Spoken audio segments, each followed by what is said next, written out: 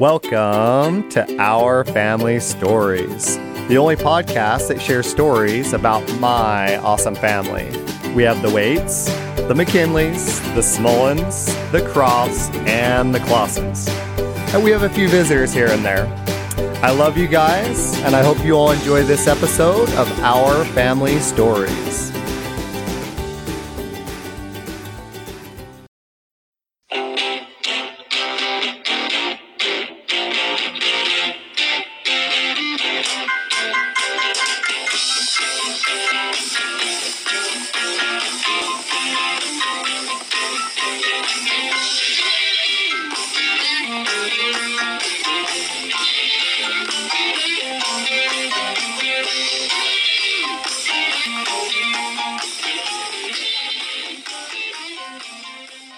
Hey everybody, welcome to this episode of Dad talking about his work experience, doing a work mission.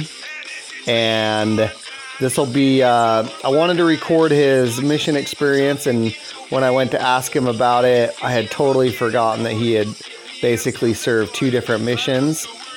And so this first one, this is all about his work mission, all the stories that belong to that.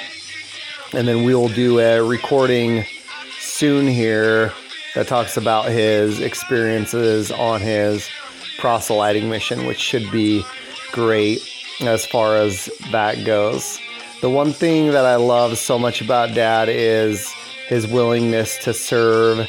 And I feel like he's always wanted to serve and take care of people around him, and I thought that this mission that he went on was just highlighted that, and I think that it was a cool experience.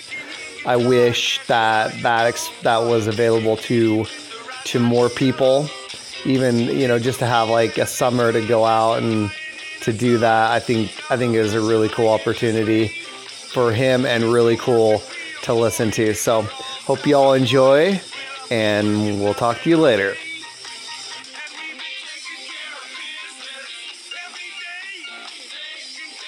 Ready? Okay, I'm recording now.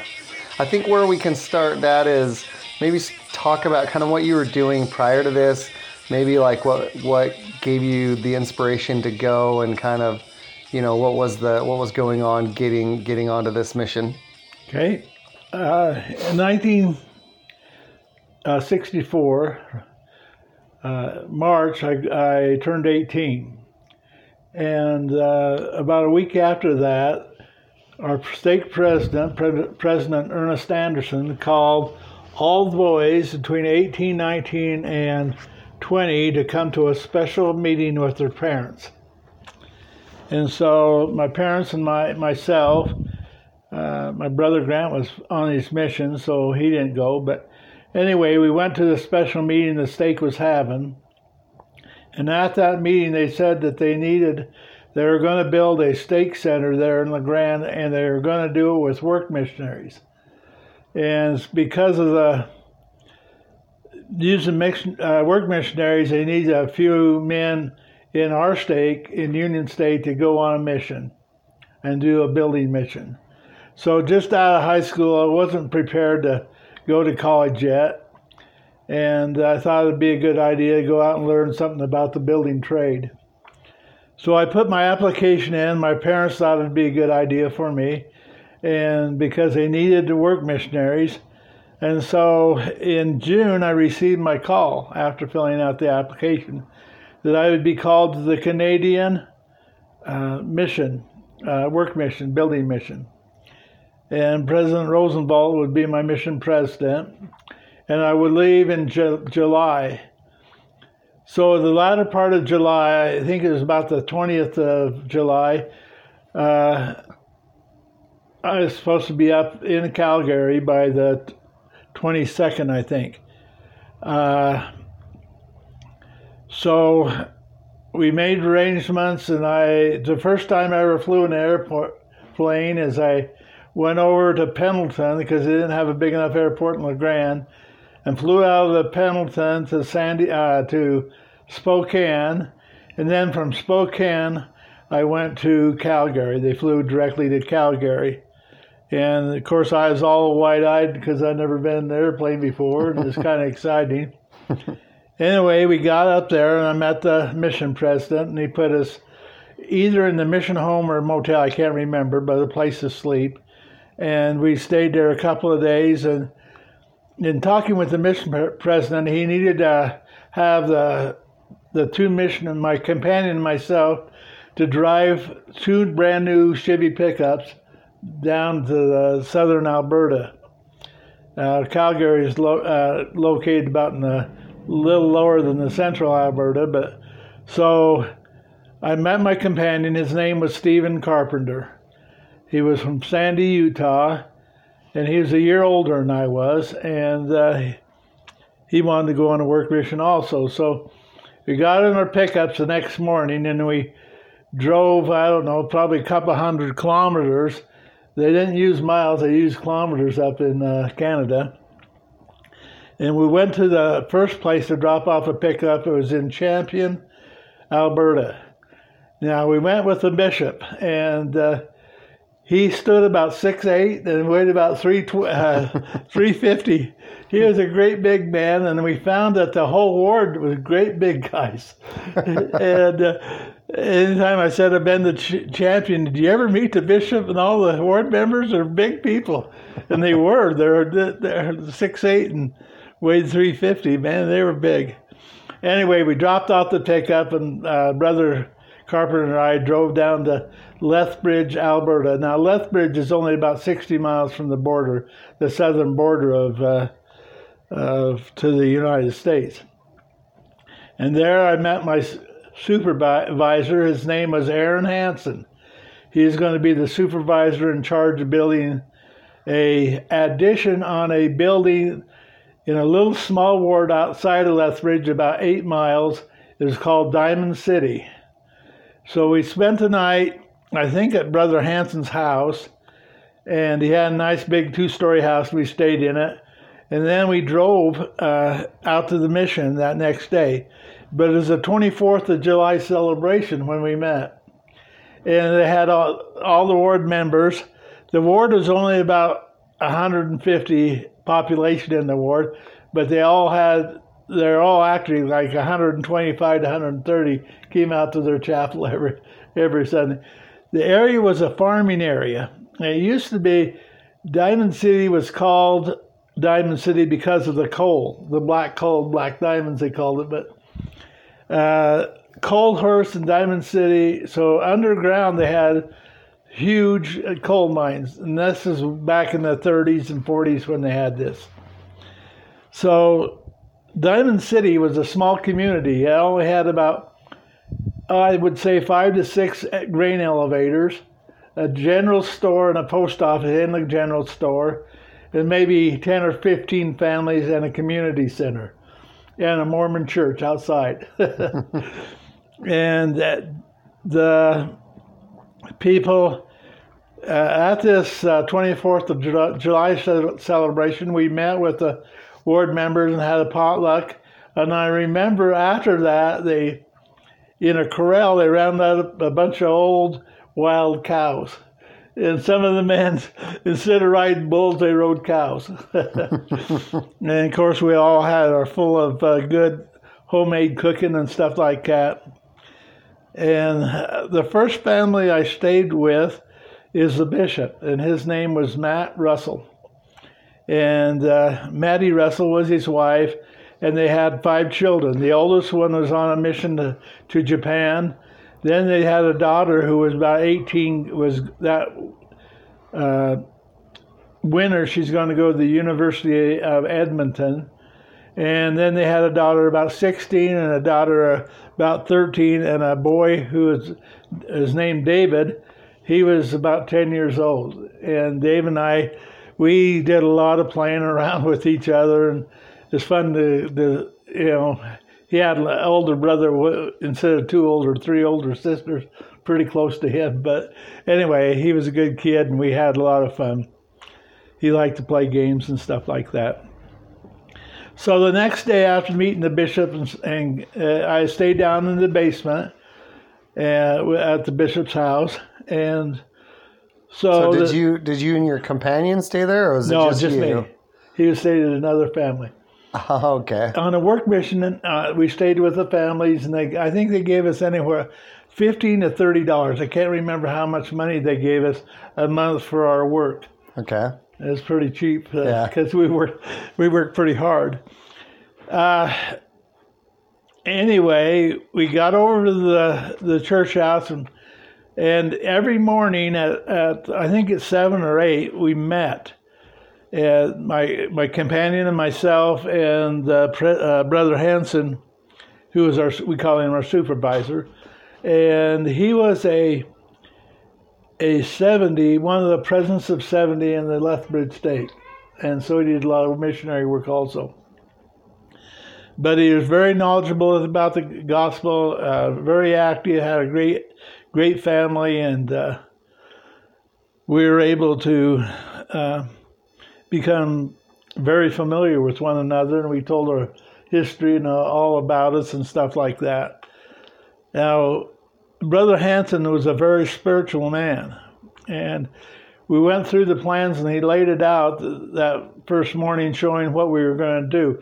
What we were going to do is add on to the chapel. They had a chapel there, but they didn't have any recreation hall or release society room or kitchen, and I think a young man's room, plus the gymnasium we're going to add to the chapel, so make a nice chapel out of it. So we laid out the plans, and I think the first thing we did is string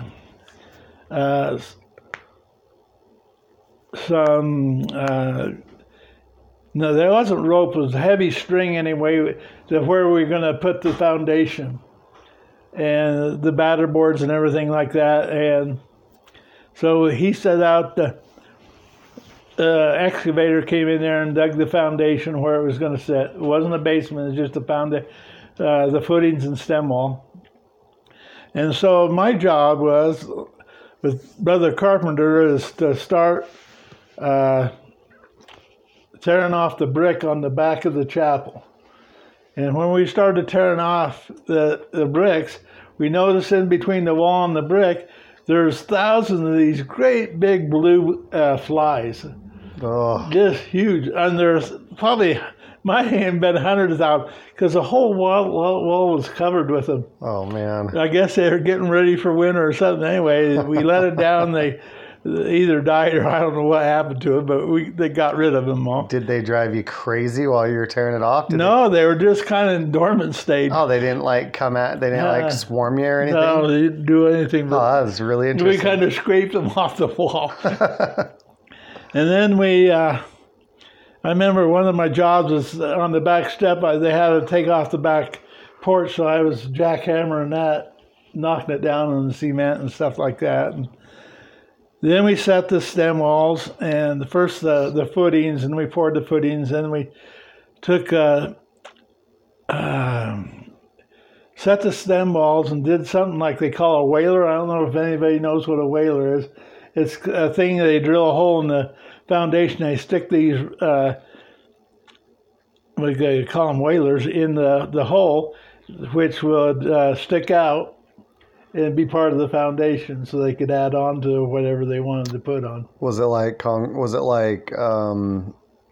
wasn't rebar or? No, it's a lot thinner. It's only a big heavy wire with a round dot on both ends, so they could fit it in the whalers. Is that so that they could tie in? Yeah, so the concrete would tie into it.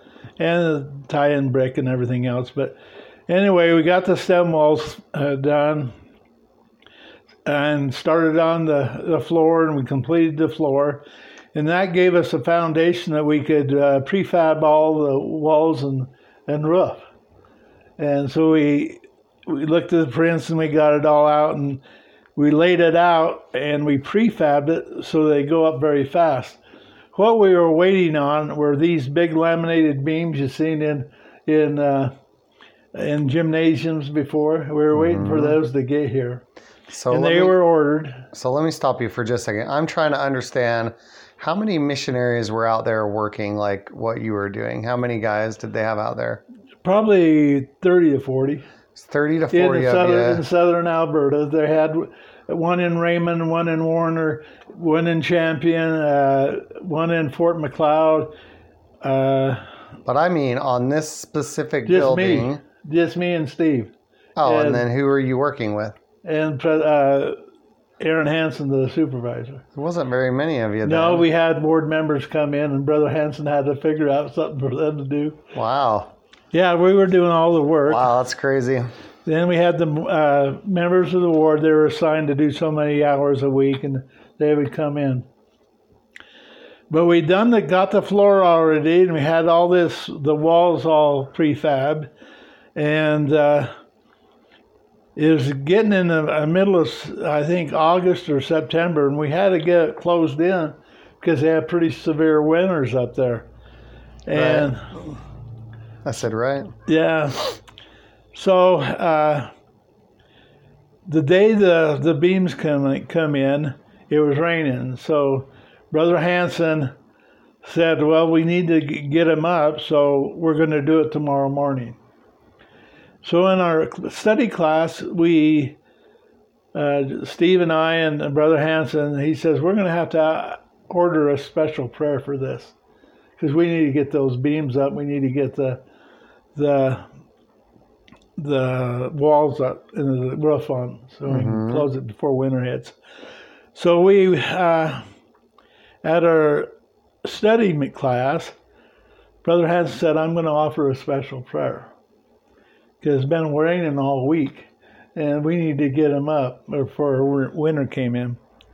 I remember after the prayer, Steve and I and Brother Hansen went out and we could see about 100 yards away, the rain was pouring down.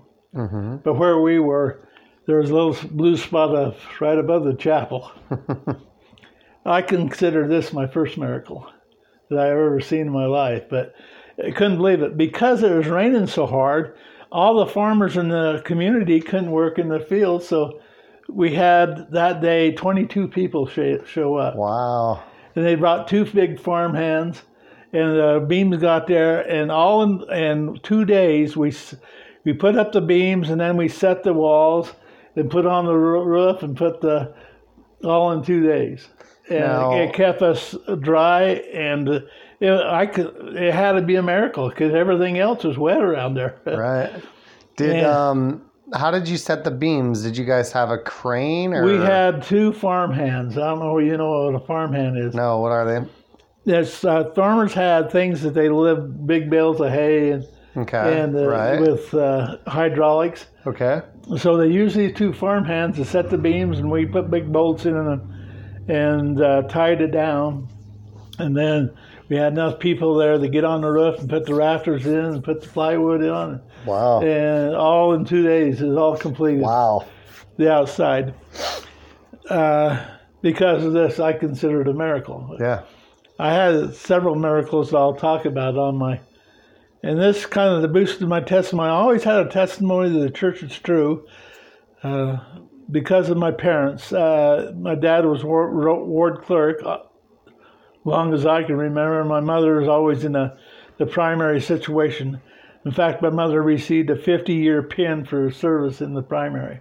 She started at age 12 playing for the junior primary when she was a kid. Anyway, so I was always active, and I went to 4 years of seminary and graduated, and I know some people say they had to go on their mission to gain a testimony to the church, but I've always had a testimony. I always knew the gospel was true, which helped me out tremendously. After we set the walls, we had to do the brickwork, and it was kind of interesting. They brought in a bricklayer, just one bricklayer to lay this small brick all the way around the chapel, and I was kind of like a hod carrier, the one that mixed the mortar and stuff like that.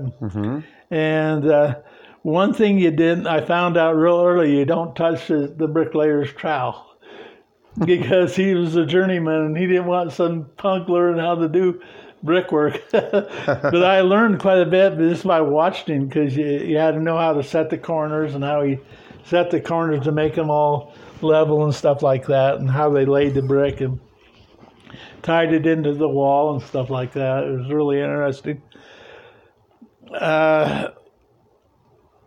So after the brickwork was done, we put the windows, set the windows, and then we got it closed in that we could go in and work on the sheetrock and different things in the chapel and in the culture room, and then just a lot of labor work we did. And Steve, he loved to paint, so he did a lot of the painting and I was mostly just to help out and whatever they needed to be done as a labor. But I got to appreciate present, because a lot of times on plans, when they draw them up, they don't make sense. I don't know if you worked with very much blueprints. Right. Yeah, they can be very complicated. Very complicated. And if he had a question, he always went home and prayed to the Lord that night. Next day, he'd show us what we were going to do.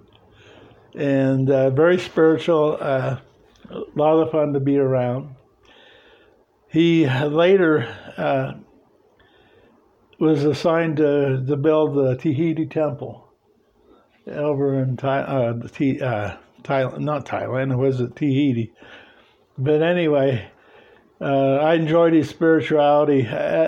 During that work mission, we had an opportunity to go to Waterton Park. We took a day off because we'd been working hard and got it all closed. He was from Hanson, a little town outside of not Calgary. What's Cardston? And there was a temple there, the Cardston Temple, and he lived about 8 or 9 miles. It's kind of interesting. Cardston was one side were the Mormons, and on the other side was called the Blood Indian Reservation. The biggest Indian reservation I think in Canada. It was huge. They had a big story of how the Mormons come in there and build a temple on one side and the Indians on the other. Anyway, going to Waterton Park, it hooked up with Glacier National Park. I don't know if you've ever been to Glacier. It's really a beautiful area. High mountains, lakes all over, snow-packed. So we had a picnic, and that was one of the good experiences. Also, I remember one time I went into Lethbridge, and I was by myself, and I went to see the movie Mad, Mad, Mad, Mad World. You ever seen that one? Mm-mm. It's funny. And I had to see it a couple, 3 times. I went and kept going back. I had to spend my money on something, so it shows. Anyway, it was a good experience being in Diamond City. We tell you another family I stayed with is a family I next went to Brother Hanson's place. And he had a 13 and 14-year-old boy. I think he was 13. Anyway, he loved to ride horses. He got me on a bareback on a horse, and they jumped over a log or something. I fell off, and I thought that's interesting. I didn't know how to hang on to a horse with bareback. Right. And that was his thing. He could ride bareback, and they thought it was pretty funny. But I stayed with Matt Russell. No, Ken Russell was Matt Russell's brother, the bishop's brother. He had a large family, like 7 children. And it was interesting he had a 16-year-old son I became really good friends with. And one thing Graham Russell liked to do is make a milkshake every night. Every night? Every night. He'd get out the milk, because they lived on a farm, they had milk, and get the ice cream and make up a milkshake. He had a mixer, and he mixed it up. We had a good time. He'd laugh about it. And because they're farmers, they know how to fix everything. Graham, one time, he had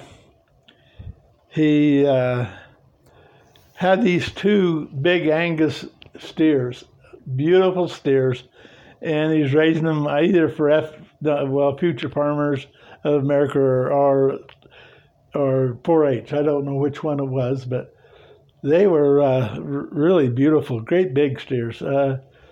One time he was giving them 1 bucket, and he gave them 2 buckets of grain, and he killed them both because they bloated on him. Oh, no. That's probably worth $1,000 a piece. Oh, no. Yeah, it was kind of sad.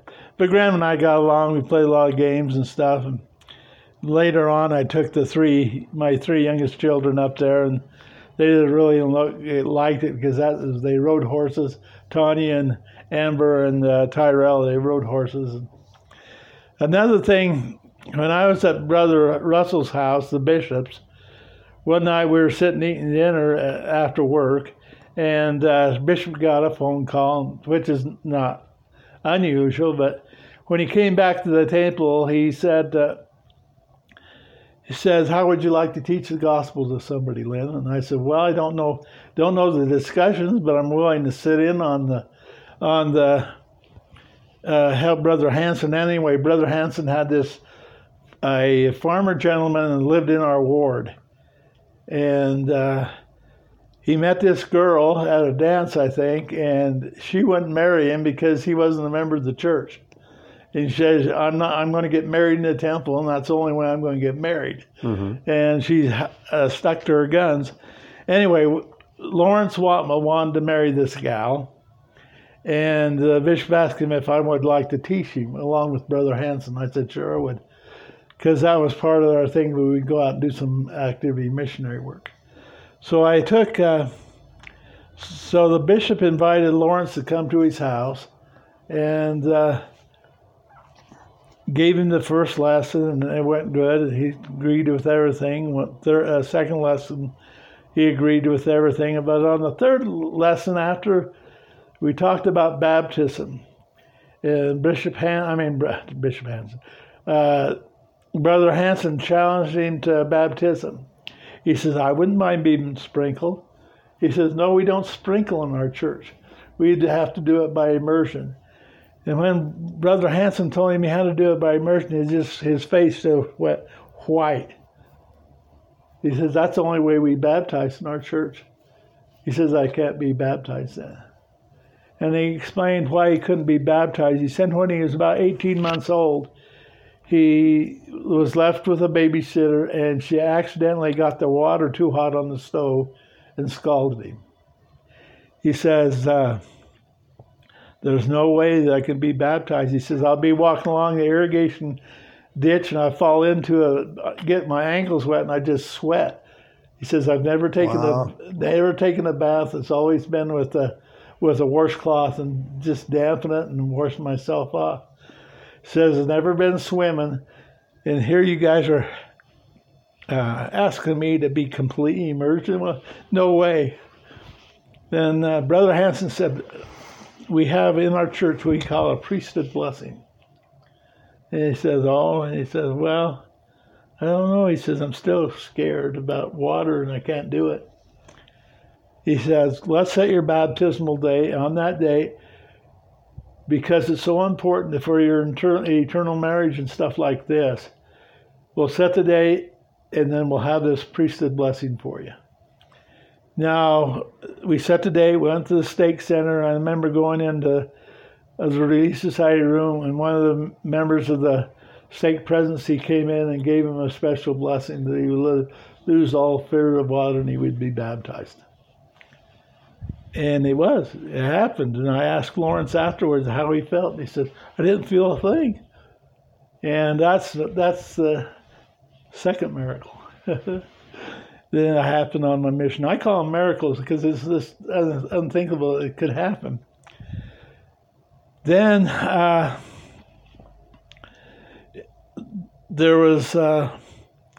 was baptized, and a year later he got married to this gal, and when we went back, he was in the bishopric and doing what really? Yeah, doing what he's supposed to be doing. When you went back with the kids? Yeah. Oh, that's cool. He was in the bishopric, and he had two or three other kids. Had you stayed in touch with them, or did you just show up? No, I just went back to the Graham's place. Did he remember you? Yeah, they remembered me. Wow. And he had to do a lot of thinking. Man, here's a guy that couldn't even go swimming, or when he fell in the irrigation ditch, completely lost the fear of water and was baptized.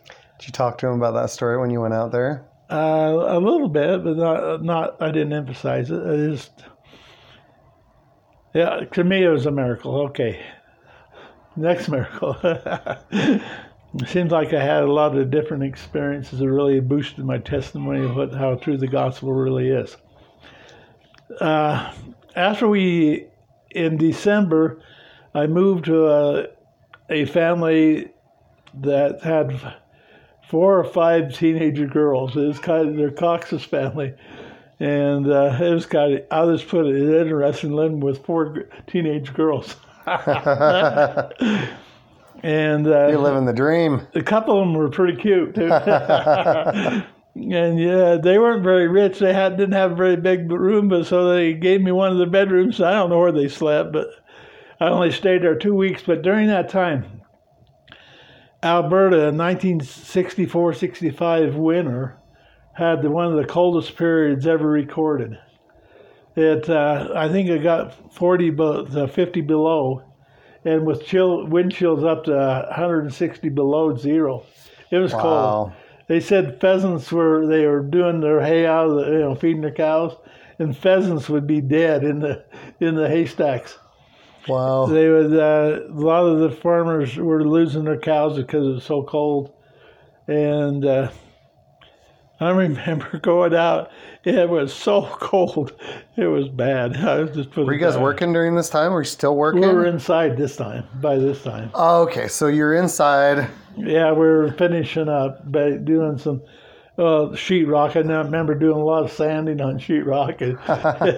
And of course, Steve was doing all the painting, so I didn't have to worry about that. But anyway, we were doing some final touches. Then they came to us in January and said, got Fort McLeod, it needs some more help over at Fort McLeod. And it was about 30 miles away. It was a regular brand new chapel we were building there. Mm-hmm. And they had the brickwork done, but a lot of the cement work out for the sidewalks where I was able to go out and help them.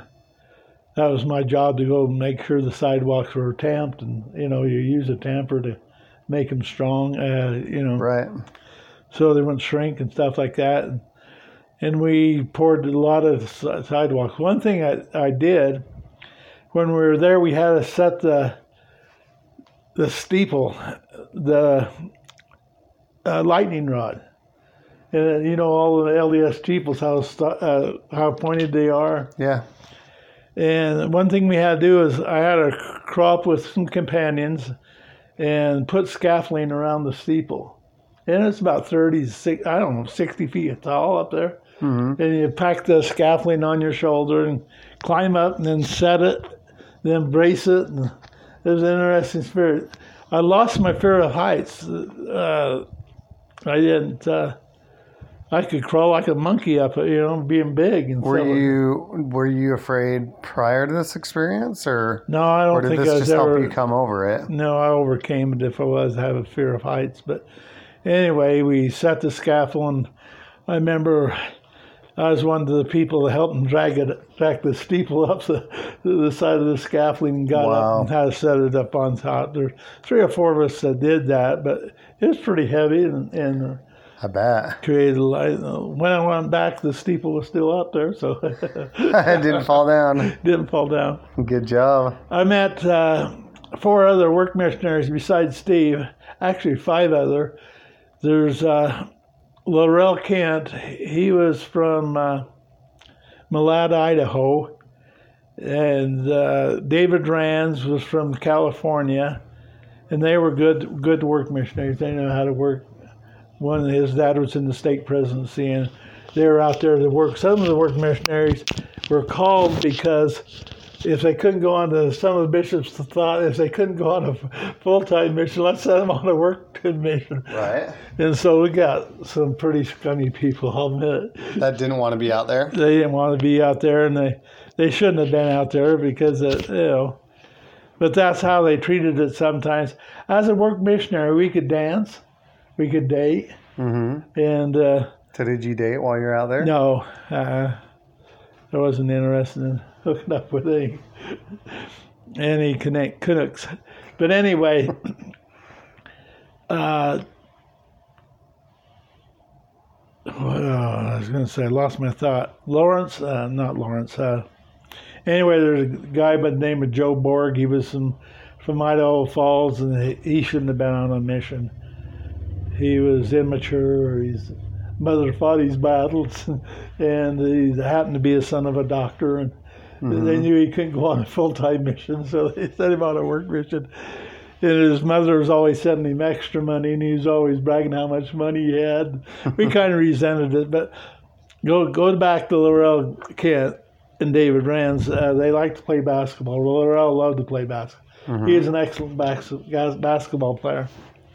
And so I liked to play basketball too, but I wasn't good as Laurel. But he was an outstanding basketball player. Anyway, he got a game at Pitcher Butte, which is about 40 miles away from Fort McLeod. So we all piled in a couple of cars, and we were going over and play Pitcher Butte Ward, and headed out, and we were all sitting in the cars, and it was after work, so it was about 6 or 7. It was getting late at night, and it was really dusk, and we came up over this hill, this small hill, and here sat about 10 to 12 horses in the middle of the road. And I don't know who was driving, but we missed the horses. I could see them going by us. And there's another miracle. We could have hit and could have killed us all. Yeah. Because a horse will come right through your windshield because they're so high up. Right. And I consider that a blessing. And Laurel said, I don't know how we made it. I just don't know how we made it. But we did. So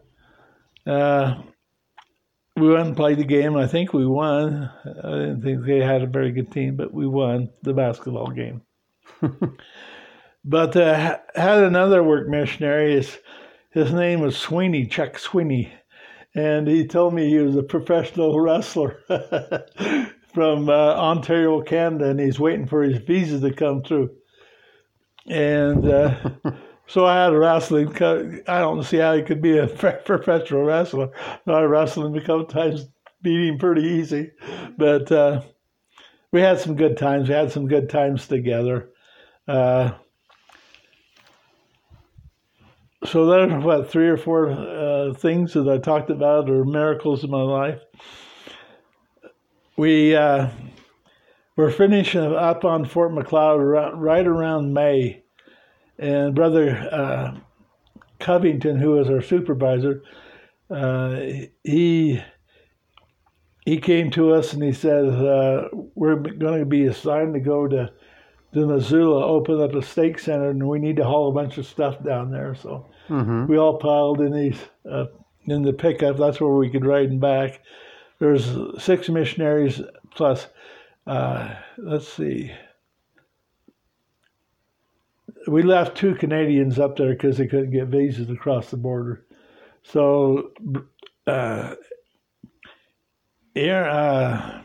Covington was his supervisor. He was very big in construction, knew a lot about it, and he was a very good supervisor.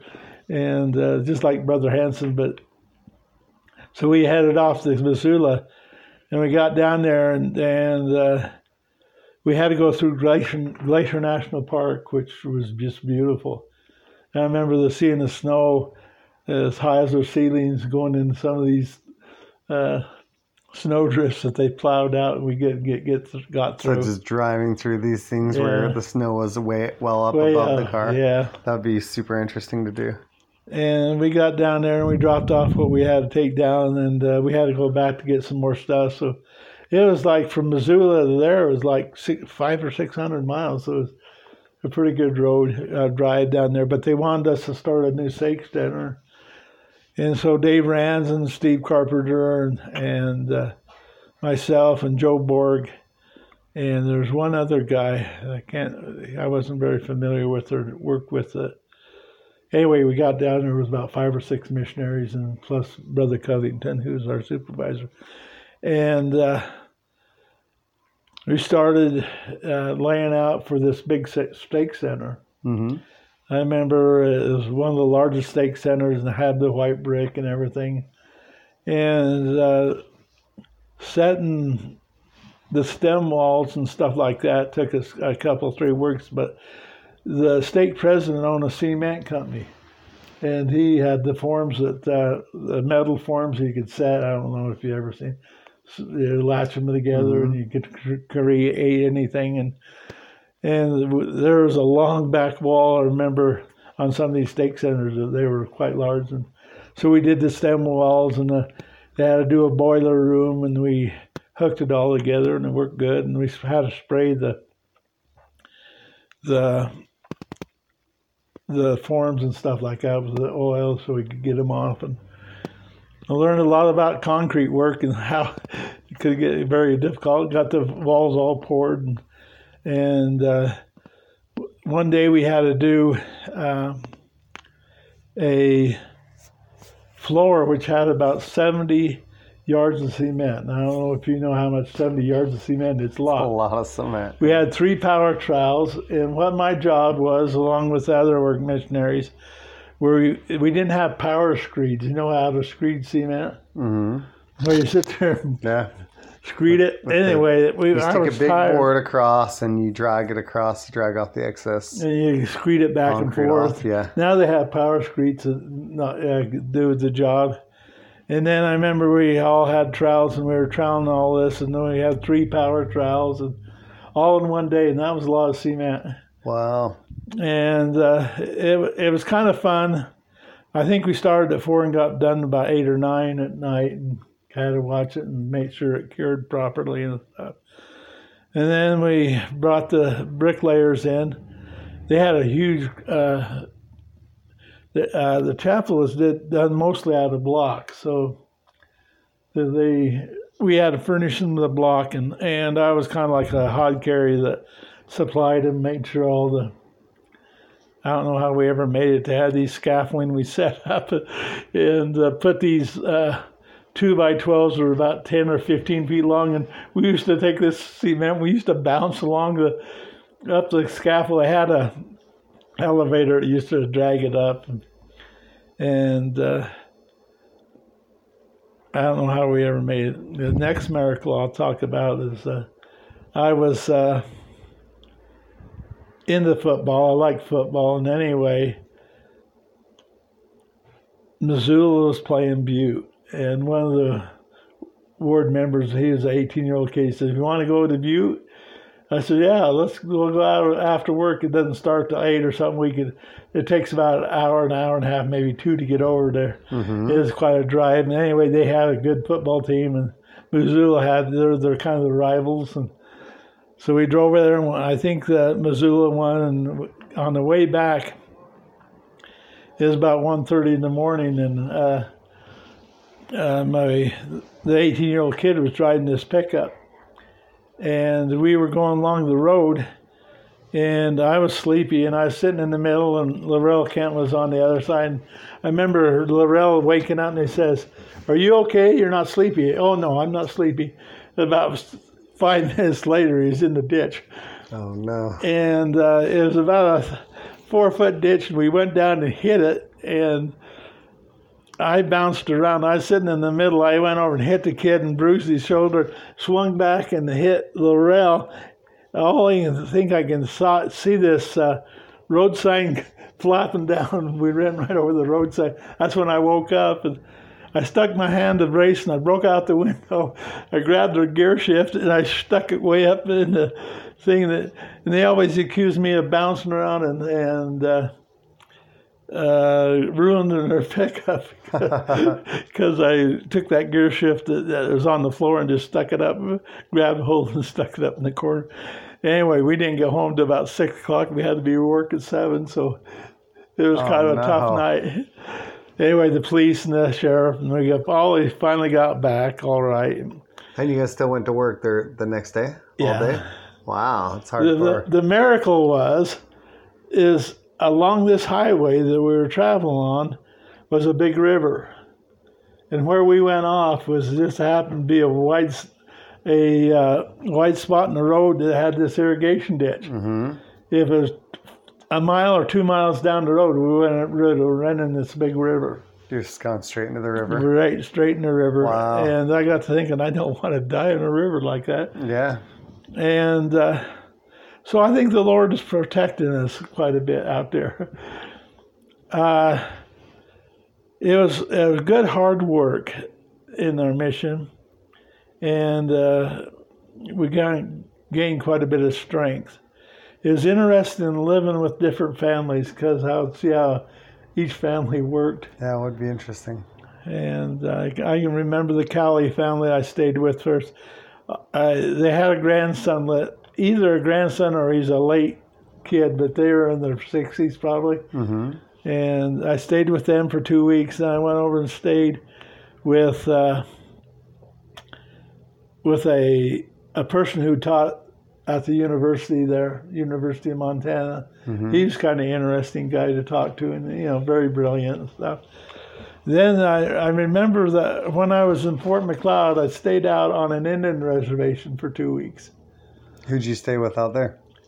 Just somebody that ran the reservation. Interesting. And it was about a 40-mile drive out there to the Indian reservation. Uh-huh. And seeing the Indians and they looking at you, what are you doing out here? You're a white boy. But I just remember one time I stayed with a family in Fort McLeod that was very wealthy. He owned some auction houses, and they used to auction out cattle and stuff like that. And really beautiful home, and it's kind of fun to stay there and see everything and how they arrange things. Yeah. But staying with families, you learned how to, eat what they ate and stuff like that. Couldn't have been too picky. But I really enjoyed my work mission. In August, they came to us and they said, we're discontinuing the work mission. And so who was discontinuing the church. Okay. So how long were you planning on being out there? 2 years. So you've been out about a year and a half, or just over a year? A little over a year. Okay. About a year and 2 or 3 months. They said they're discontinuing it. And they're saying they're doing away. I think they've had some problems with some of the work missionaries. Uh-huh. Like I said, some of the work missionaries shouldn't have been out there. But so I talked to my parents about it, and they said, well, you can go on a full-time mission, and we want to encourage anybody who could go on a full-time mission. I went on a full-time mission. So I got back and was interviewed by the stake president. I went on but I really enjoyed my work mission. I enjoyed the people I worked with, most of them, and the families I stayed with and stuff. Interesting. Yeah, that would be. Yeah. I remember in Diamond City one time, I have to tell you this story because your mom, Tanya and Amber and Tyrell will remember it. Up in staying with Graham Russell, they had a big place down on they called the Old Man River. Mm-hmm. They called it down in the coulees. It's kind of a ranch down there that they had, and they put their cattle down there. Mm-hmm. And so on the way down there one time, we ran across a great big rattlesnake. It was about 3 feet long. And the funny thing about this rattlesnake, it was... this is on your mission? Yeah. Okay. This is on my work mission. Okay. It was green and yellowish green color. I would never thought a rattlesnake would be that color. Me neither. And this one just happened to be, and I can't remember if we killed it or chased it off the road or what we did with it. We probably killed it, but when Tyrell and Tanya and Amber went back with me, we got talking about snakes and rattlesnakes, how we saw this big rattlesnake. Right. And then Graham says, I know where there's a whole den of them. Uh-huh. And so they went back with the kids, and we could hear them just rattling. Several of them just... We were up on the road, we could look down, and the kids wouldn't move because they were scared of the rattlesnakes. I get out and throw a rock down there, and they just start rattling, a whole den of them. That's cool. Yeah, it was interesting. But the funny thing is there's a nice house about a couple of 100 yards away from this den. Man. They know they had to be hitting snakes all the time, but let's see, what else? I think I've talked enough about that. Okay, cool. So we'll do another recording another time on your other missions. Okay. I'd like to hear about those. Yeah. All right, thanks.